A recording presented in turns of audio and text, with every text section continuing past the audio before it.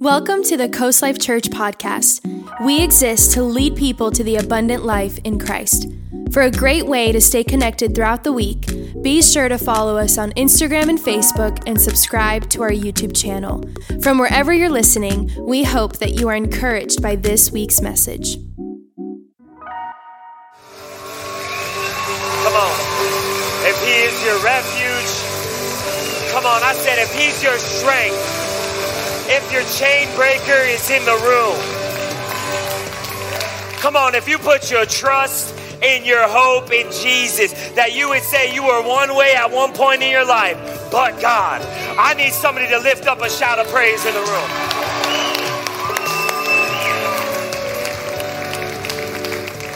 Can we pray? Father God, we thank you for the opportunity that we get to spend in your presence. Holy Spirit, right now we invite you. We declare that this is holy ground, and we welcome our champion into the room, our refuge and our strength. And we pray that as your word goes forth, that lives would be changed, that generations would be changed, that the future for our children would look different because of a Sunday morning where we just decided to lean into the presence of God. Jesus, we love you, we praise you, and it's in your mighty name we pray. And everybody said? Amen. Oh, come on, everybody said? Amen.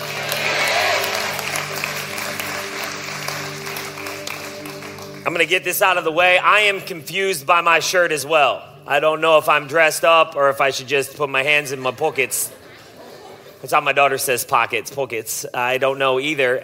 So as you're seated, you just turn to your neighbor, have a quick discussion on what is this? I don't know either. Go ahead and have a seat. I am confused as well.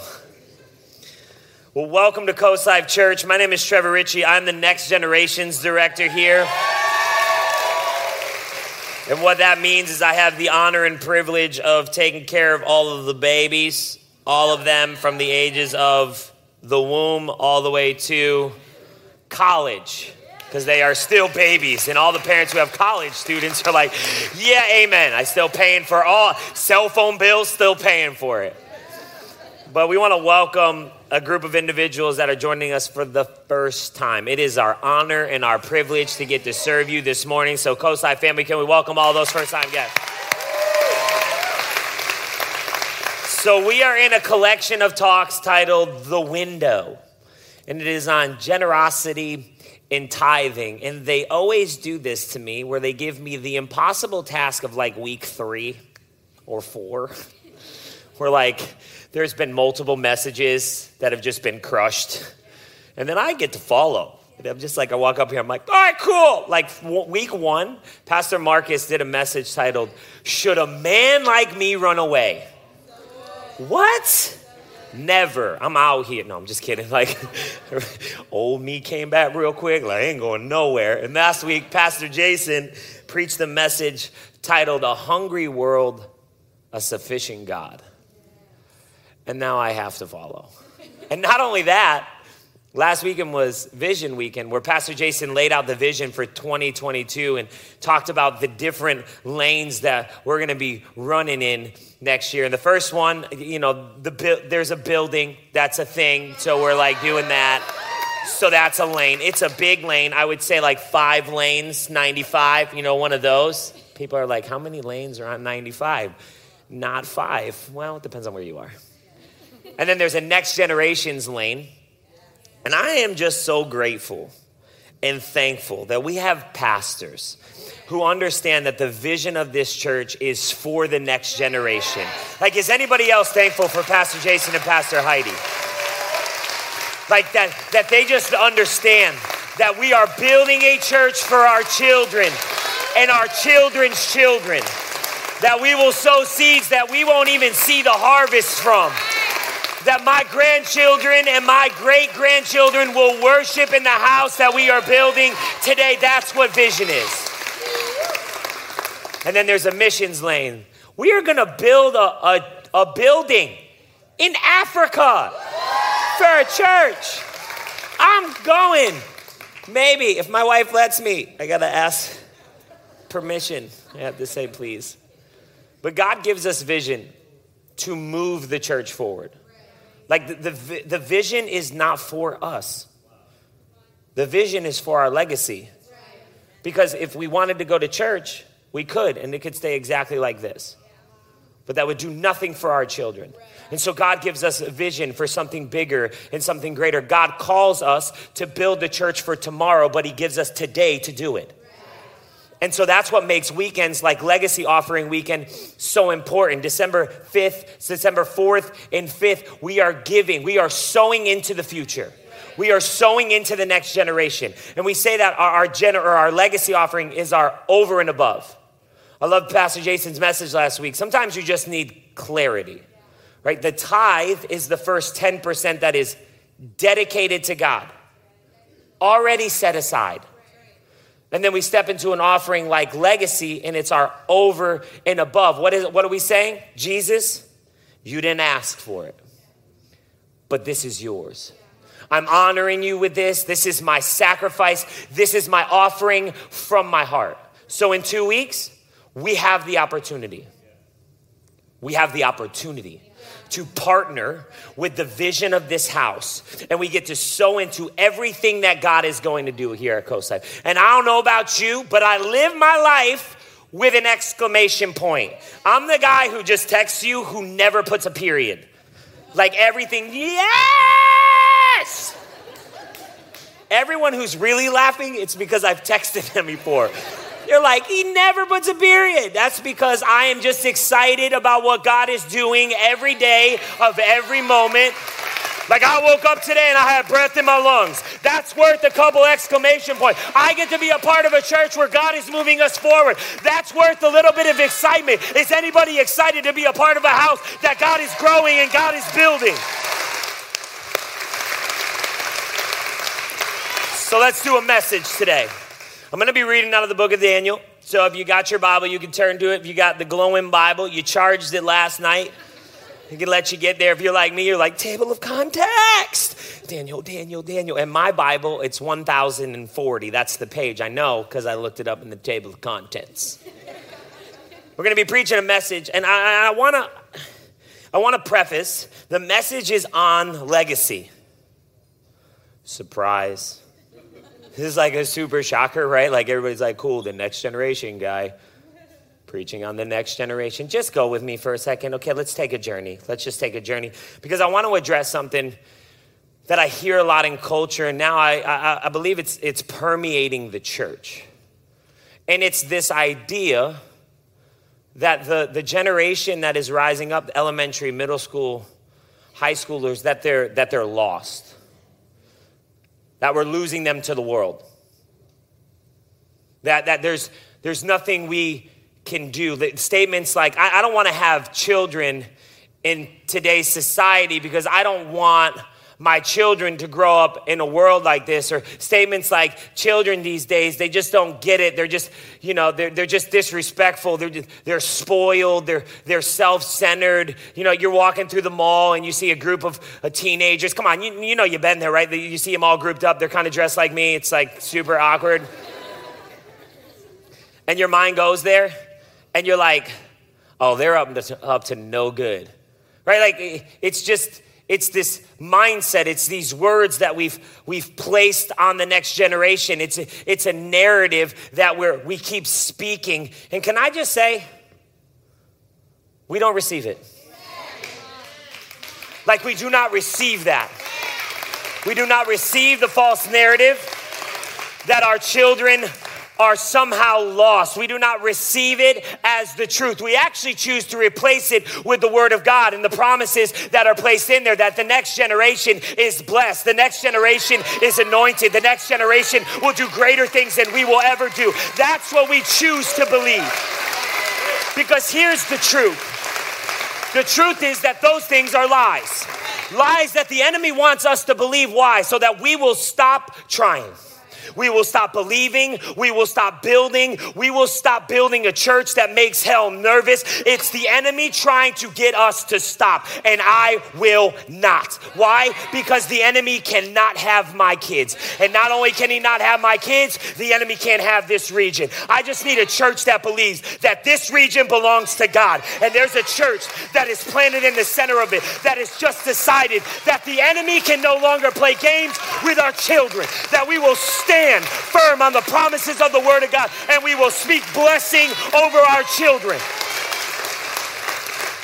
that we bind every lie from the enemy, and we speak the promises.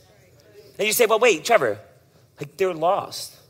Maybe, but they're only as lost as long as we don't decide to lead them, to love them, to encourage them, to point them to the answer. And so today we're going to take a look at a story of 4 Hebrew boys.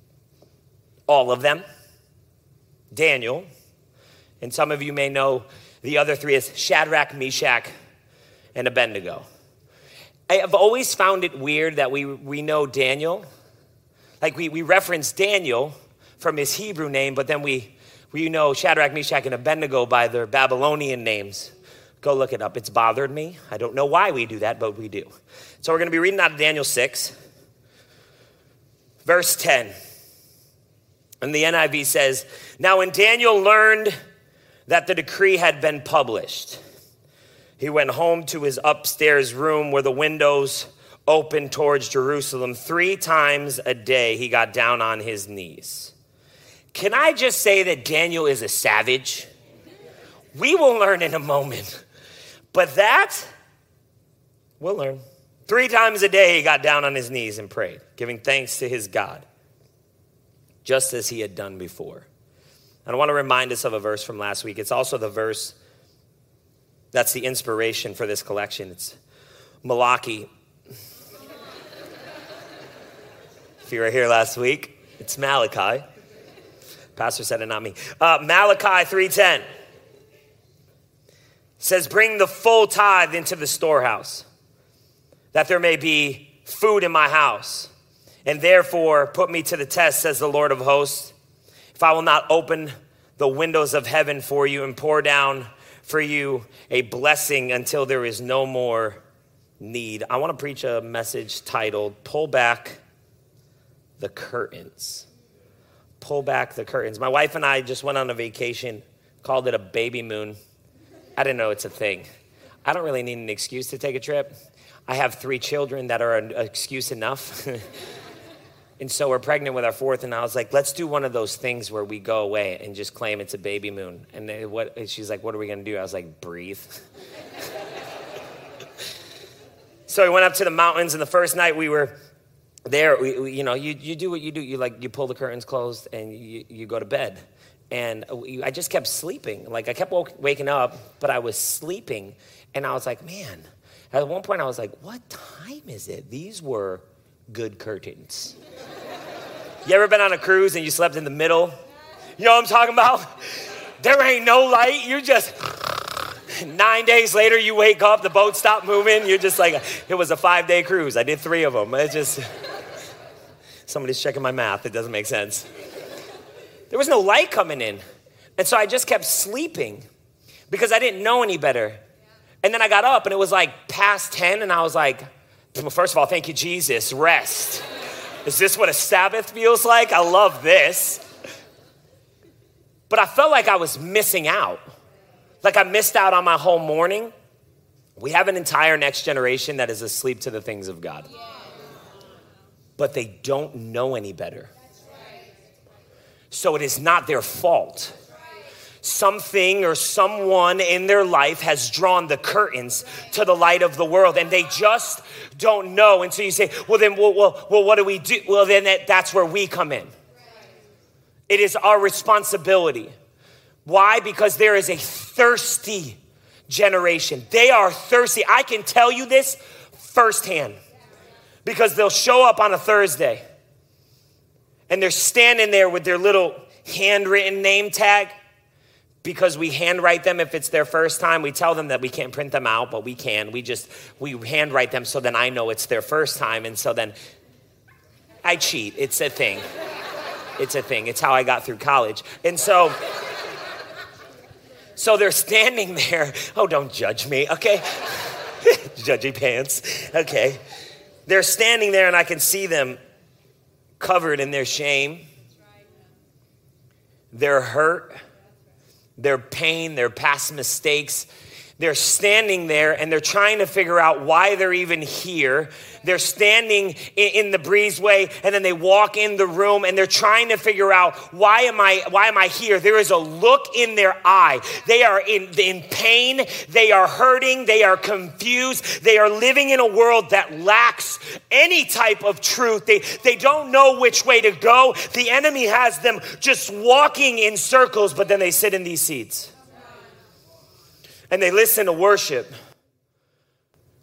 And they hear a message from the truth. And something inside of their spirit just lights up. You can see it. Their eyes go from these deer in headlights, like, would somebody just give me something that is true in my life, to all of a sudden you can tell that their thirst has been quenched by the living water. And all of a sudden everything inside of them lights up. So I will tell you that the next generation is not lost, but on fire, because when you grow up in a world that is lacking truth, the first time your spirit hears it, everything in you jumps, and that is a fire you cannot put out. And that's the next generation that we are raising. But it's our responsibility to build a church, to move church forward faster than the world is trying to pull them back. It is our responsibility to go first. It is our responsibility as the people of God to reach the lost, the hurting, to bring people who are far from God near God. Of course, there are people that are far from God. That's where we come in. Like, we have to prepare the way. There is power in these stories. When we go to the book of Daniel, we're introduced to 4 Hebrew boys. And at this point in their life, they have been captured. Judah has been captured by Babylon, and the boys have been taken because King Nebuchadnezzar, call him Nebi, little Nebi, it's fine,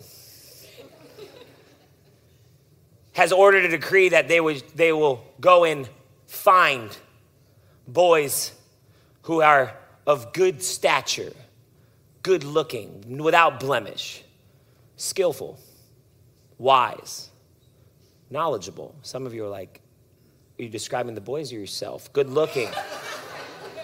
Good looking. I'll say it again, wise and good looking. Because if you want to destroy the people of God, you don't need to kill all of us. You just need to capture our next generation. You just need to isolate them, indoctrinate them, give them new identities. That's how you end the people of God. Why? Because they will not grow up and they will not pass the truth of God's word down to their children. That is why you look out and you're saying, is the next generation lost? No, they're just under attack. That's where we come in and we stand firm and we pass what was passed to us. Because there was something different about these boys. The generation that had come before them, the previous generation, had passed these boys a truth that this new world could not pull out. They were teenagers. Theologians will estimate anywhere between the ages of 13 and 17, and the theologians in the room will confirm that for me later. They were teenagers. And now they're being put to the test. Their faith is being tested, but we'll see over and over and over again how they respond out of their faith and not out of their fear, because they were responding in the things that they were taught, the things that they were passed to them. So today my question is, what are we passing to our children? I ask this question a lot because we have to understand that we cannot pass, we cannot teach what we have not learned. We have to first learn it. as this generation. And then we can turn and pass. So today I just want a heart check. Every time I write a message, God checks me 9,000 times. So it's only fair that I just help you. So we're going to take a heart check today and say, are we passing what we can learn in the book of Daniel? Are we passing those truths to our children? And the first thing that we need to learn and then pass is to live out godly convictions, not out of our flesh. See, in Daniel 1, the boys are assigned a daily portion of the king's food. And immediately, Daniel's resolved, big word for you. He's like, I'm not eating it. I can't eat this. It will defile me. It'll go against my dietary practices. It'll go against my convictions. I cannot eat this. So he strikes a deal with the chief eunuch. He said, listen. Give me vegetables and water. Give me that, and I will be stronger. Me and my friends will be stronger than the youth that eats from the king's table. So he says, test me, 10 days. I'm not called to this. Vegetables and water? Woo! They had the Lord on their side, I know. Because I ate like celery once. What is celery? I only eat it because I dip ranch in it. It's good.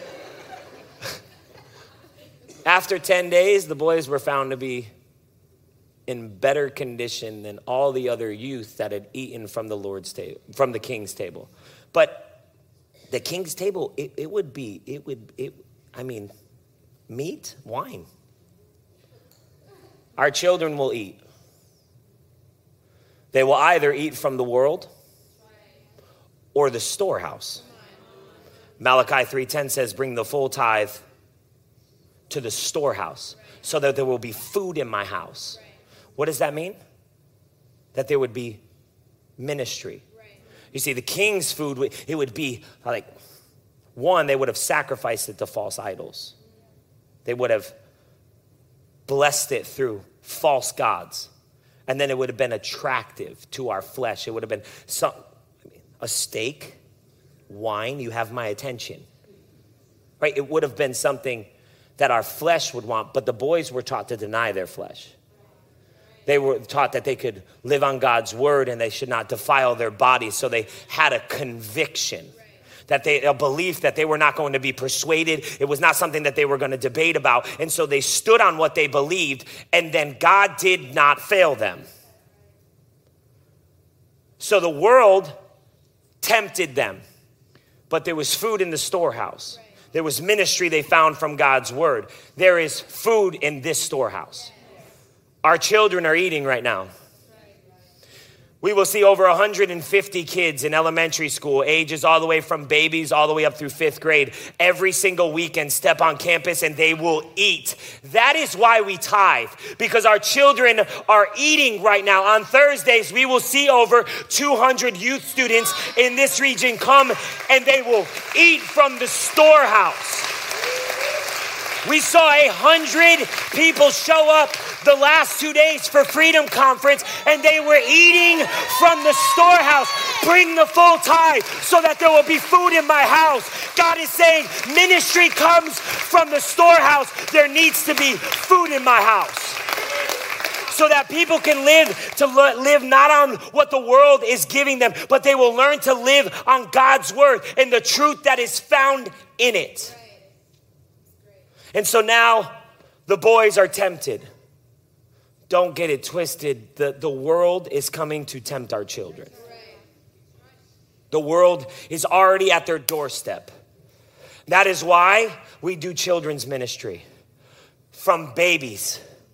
Because we start in Dreamers, praying, listening to worship, and they have a message in their babies. Why? Just planting seeds that they'll hear it. Their mind may not comprehend, but their spirit understands, and that it is food from the storehouse. So the 4 Hebrew boys, they stand on their convictions. Our children will stand on their convictions.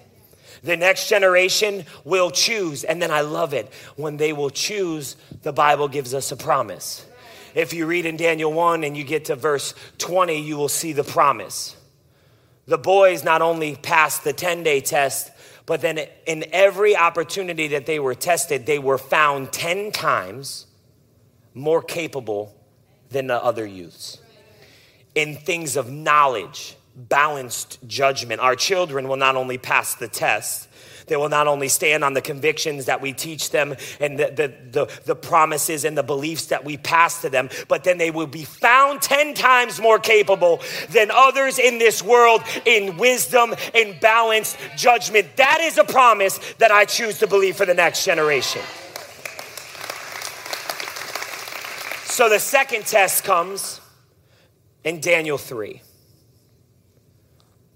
And what we can pull from this story is that we need to learn and teach our children to worship God rather than worshiping self or worldly idols. See, it's here in Daniel 3 where King Nebi's up to it again. Just a little Nebi. I feel like he was short. Like a little Nebi. You're like, how? Well, because then he just built a 90-foot tower. You see an idol. He just built a statue that was 90 feet, so I just assumed he was short. And then he says, at the sound of the instruments, you will fall and worship.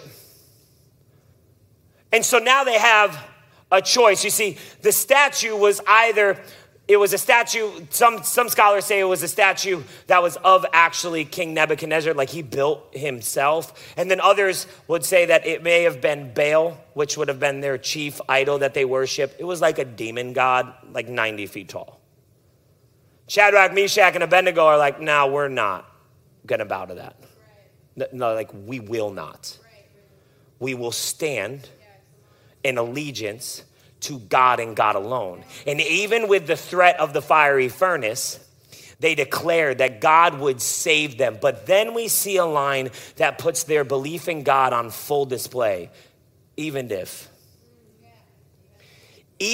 he does not, we will not worship your God and we will not worship your statue. It is the same lies. The enemy has no new tricks. And so what is the lie for today? Children, worship self. Next generation, go find your worth on everything you post on the social media. Instagram, Snapchat, go worship self. Post something of yourself. Make a golden statue of ourselves. Make a golden statue of our sexuality. Make a golden statue of our beliefs. Make a golden statue of our wants. Make a golden statue. Make a golden statue out of anything and everything that you desire. The world just continues to build statues and then tells our children to worship them. So why do a legacy offering? Not to build a statue. To build a church in the center of this community that will teach our children to worship God and God alone. It will teach them to not only worship him, but to put him first, that he comes first. He is the king that sits on the throne of my heart. I will not bow. We will not bow. So why do we do a legacy offering? To sow into what we want to see in this community, to sow into what we want our children to believe in, to sow into what we want the future for the church to look like. That is why we do a legacy offering. It's to sow into what we believe in. It's to seek the truth. Not our truth, not my truth, but the truth that is found in God's word. The truth. And that's the generation that we're raising up. An even if generation. Because the cross does not say to sacrifice to idols. The cross says to die to self. It doesn't say worship self. It says, no. Die to self. Pick up my cross daily to worship God, to move after, chase after Jesus. That is the generation that we are training, that daily they will get up and they will choose Jesus every single day, even if. An even if generation. That when staring at the threat of a fiery furnace, will stand on the truth. Stand on the truth of the word of God. But they're going to bring their friends with them. My prayer is that we're not building an auditorium with 800 seats just for the weekend. that when we gather on Thursdays, that we will fill the auditorium. We are not building 10 children classrooms going from 4 to 10, all of them larger than the rooms over there. We're not building that because we expect it to stay empty. No, we are building it because we are going to fill it with the next generation of God's church. And we're going to raise up leaders and pastors and worship leaders. The next generation will build a church that is greater than ours. And people ask me all the time, God's doing great things in the youth. We've seen over 200 people. When's too big? When's enough is enough? Well, I went to homecoming and I got to see all of our children walking around. And I saw there was just something different about them. They're just carrying a joy. They're just not doing the same things. But then God shifted my perspective and showed me all of the others. The ones that are still lost, the ones that are still hurting, the ones that are living without hope. So if you ask me how big is too big, there is not. We will just continue to serve. As God sends them, we will serve them. 800 seats. If we got to sit them on the floors, we'll sit them on the floors. Why? Because the next generation is hungry for the word of God. And this region needs it. We're taking it back. So the last test comes almost 60 years later. Daniel is not a teenager anymore. Do some math, he's in his 70s or 80s. This is why I said he was a savage. There's just something to be said about a man who spends 70 years with God. You just don't care.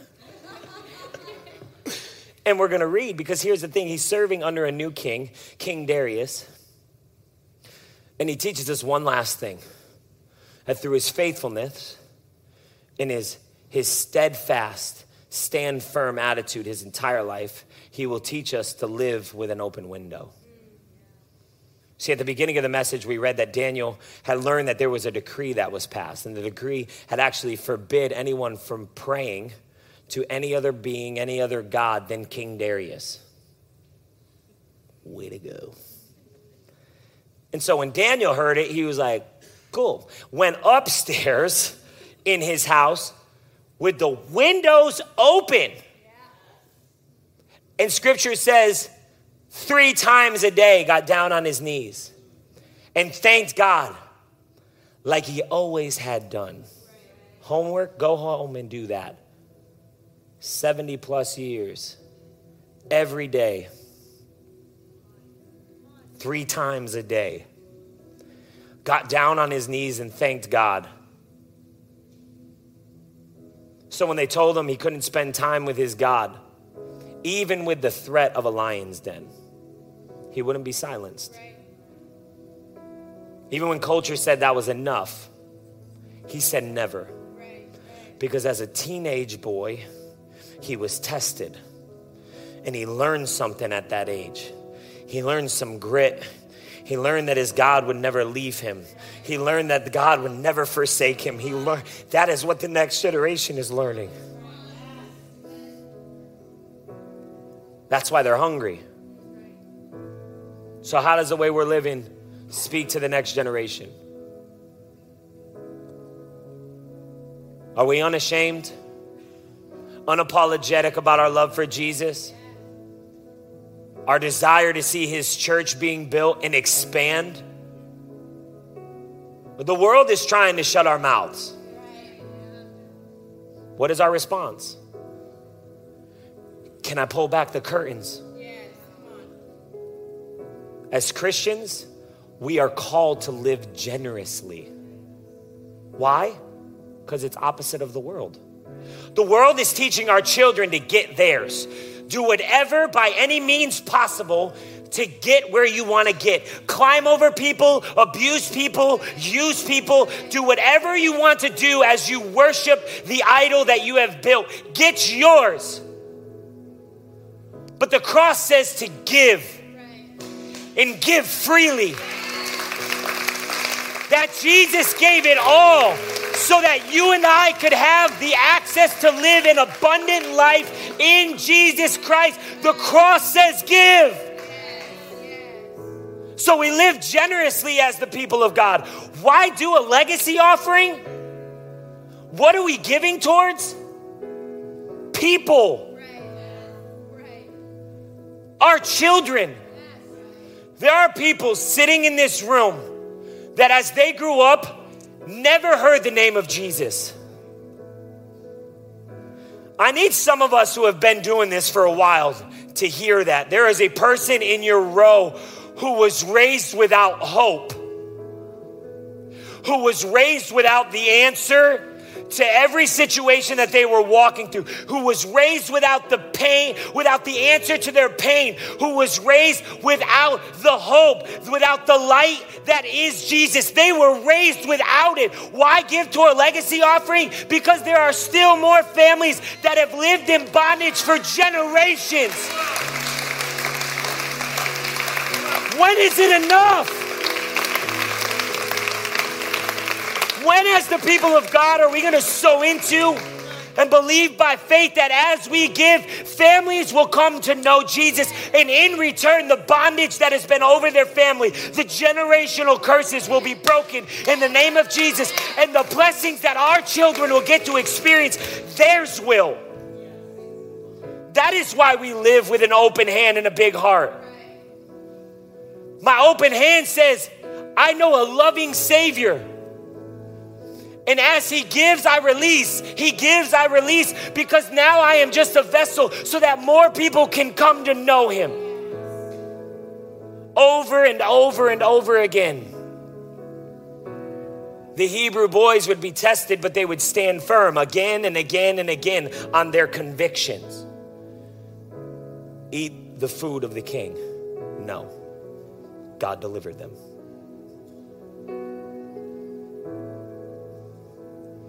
Fiery furnace. You better worship that idol. No. God delivered them. You will not pray to your God. Daniel's response: let me open my windows. And so the officials went to Daniel's home and they found him praying, asking God for help.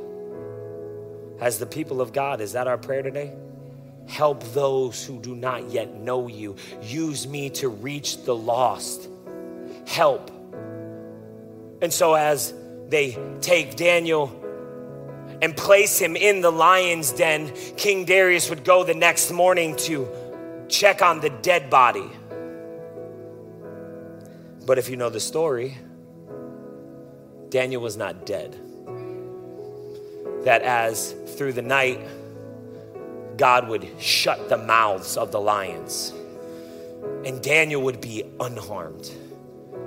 And like every time before, the king who would try to make the Hebrew boys do something, King Nebi, King Darius, they would come to have a encounter with God, because they would come to see the power and the might and what God was truly capable of doing. And so now all of a sudden, King Darius gets a revelation of the God who Daniel serves. And then he writes this. This is a man who worshiped idols his entire life, but writes this about our God. In Daniel 6:25, it says, then King Darius wrote to all the nations and peoples of every language in all the earth, may you prosper greatly. I issue a decree, a new one, that in every part of my kingdom, people must fear and reverence the God of Daniel. For he is the living God. He endures forever.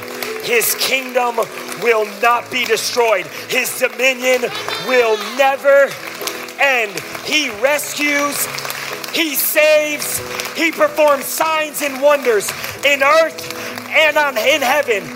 And he rescued Daniel from the power of the lions. That is our God. That's right. That's right. Our God who rescues. Our God who saves. Funny how he writes that to all nations in every tongue. Like he caught a revelation that one day every knee will bow. Every tongue will confess that Jesus Christ is Lord. That is what happens when you have an encounter with Jesus Christ. You get a revelation that is beyond your understanding. You've worshiped idols your entire life, but then all of a sudden, in one moment, you are now singing the praises of the God who saved you. That is what happens. That is what happens each and every week as we stand in the presence of God. People catch a revelation of who God is. It doesn't make sense. To our logical mind, we preach a message for 35 minutes. Your mind can't figure it out, but God. You sat in a service just like this at one point in your life and you don't even remember what the pastor preached about. But the Holy Spirit was talking to you the whole time that you are loved, that you are favored, that you are blessed. You were standing in a moment where you thought you were surrounded by a fiery furnace, but you learned in that moment that there was another in the fire, that there was a God who was standing there all along. That when you felt like you were surrounded by lions, that you were being devoured by the earth, you would come to realize that there is a lion, the Lion of Judah, that every lion, every person would come to know that you cannot harm one of mine, and he shuts the mouths of lions. That's the God we serve. The Lion of Judah, our champion, our rescuer, that is who is in the room today. And I would ask that every person in the room would stand. Because there are people in this room that for the first time in their lives, they're being introduced to the other. The other that's in the fire. That they are going back to situations and circumstances that the world would tell them is going to destroy them. But right now, they are being introduced to the God who shuts the mouths of everything that is trying to take you out. It's in a service just like this.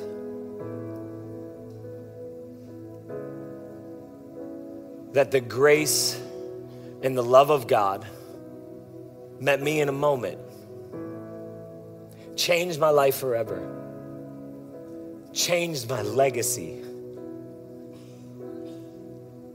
My children won't grow up knowing the same pain, knowing the same trials.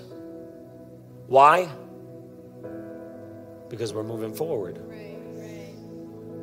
It's my responsibility to go first, to train them up in the way, to teach them convictions to stand on so that they will not have to eat from the world, that when the world tells them to worship other things, they will say, no, there is only one, and his name is Jesus. When the world tells them to quiet in schools, to not speak about Jesus, don't carry around your Bible, they will stand firm on the truth that no, there is a God that loves me and is for me, and no devil in hell will ever take that from them.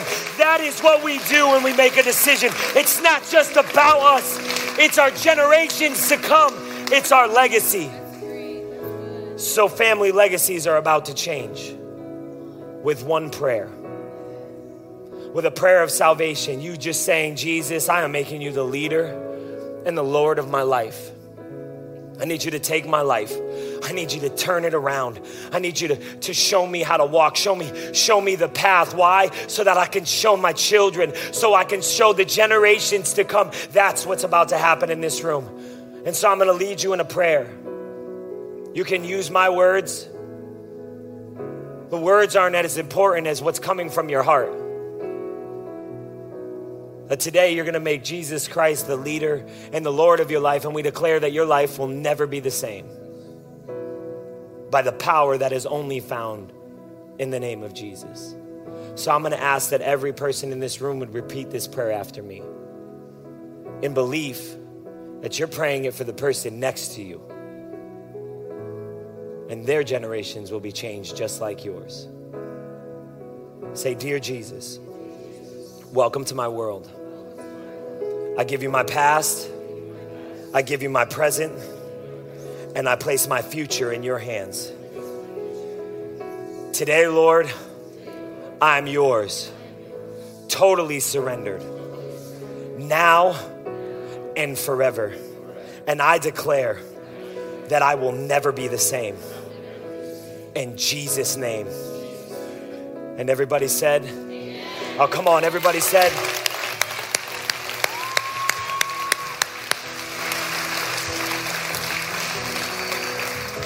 Can we pull the curtains back? Can we pull the curtains back? Can we let the light in? Can we let the world know that we're unashamed and we're unapologetic, that Jesus Christ is the leader and the Lord of my life? And so on the count of 3, I'm going to ask that if you just prayed that prayer, that you would boldly shoot your hand up in the air, that you would pull the curtains back and let everybody in this room know, no, today is my day of salvation, and this room is going to go crazy. Why? Because we're going to match the party that is going on in heaven. So on the count of 3, I just want you to shoot that hand up. 1, 2, 3. If that was you, shoot it up right there. We see you. Come on, can we celebrate? Amen. Come on, can we give God a shout of praise? And let me be the first to say, welcome to the family of God. Hey, thank you for joining us, and a special thank you to those of you who give so faithfully and generously to this church. It's because of people like you that podcasts like this are possible, and you can click the link in the description to give now, or you can visit mycoastlifechurch.com. And if you enjoyed the podcast, we'd love it if you subscribed, just share it with your friends. So thank you for listening, and God bless you.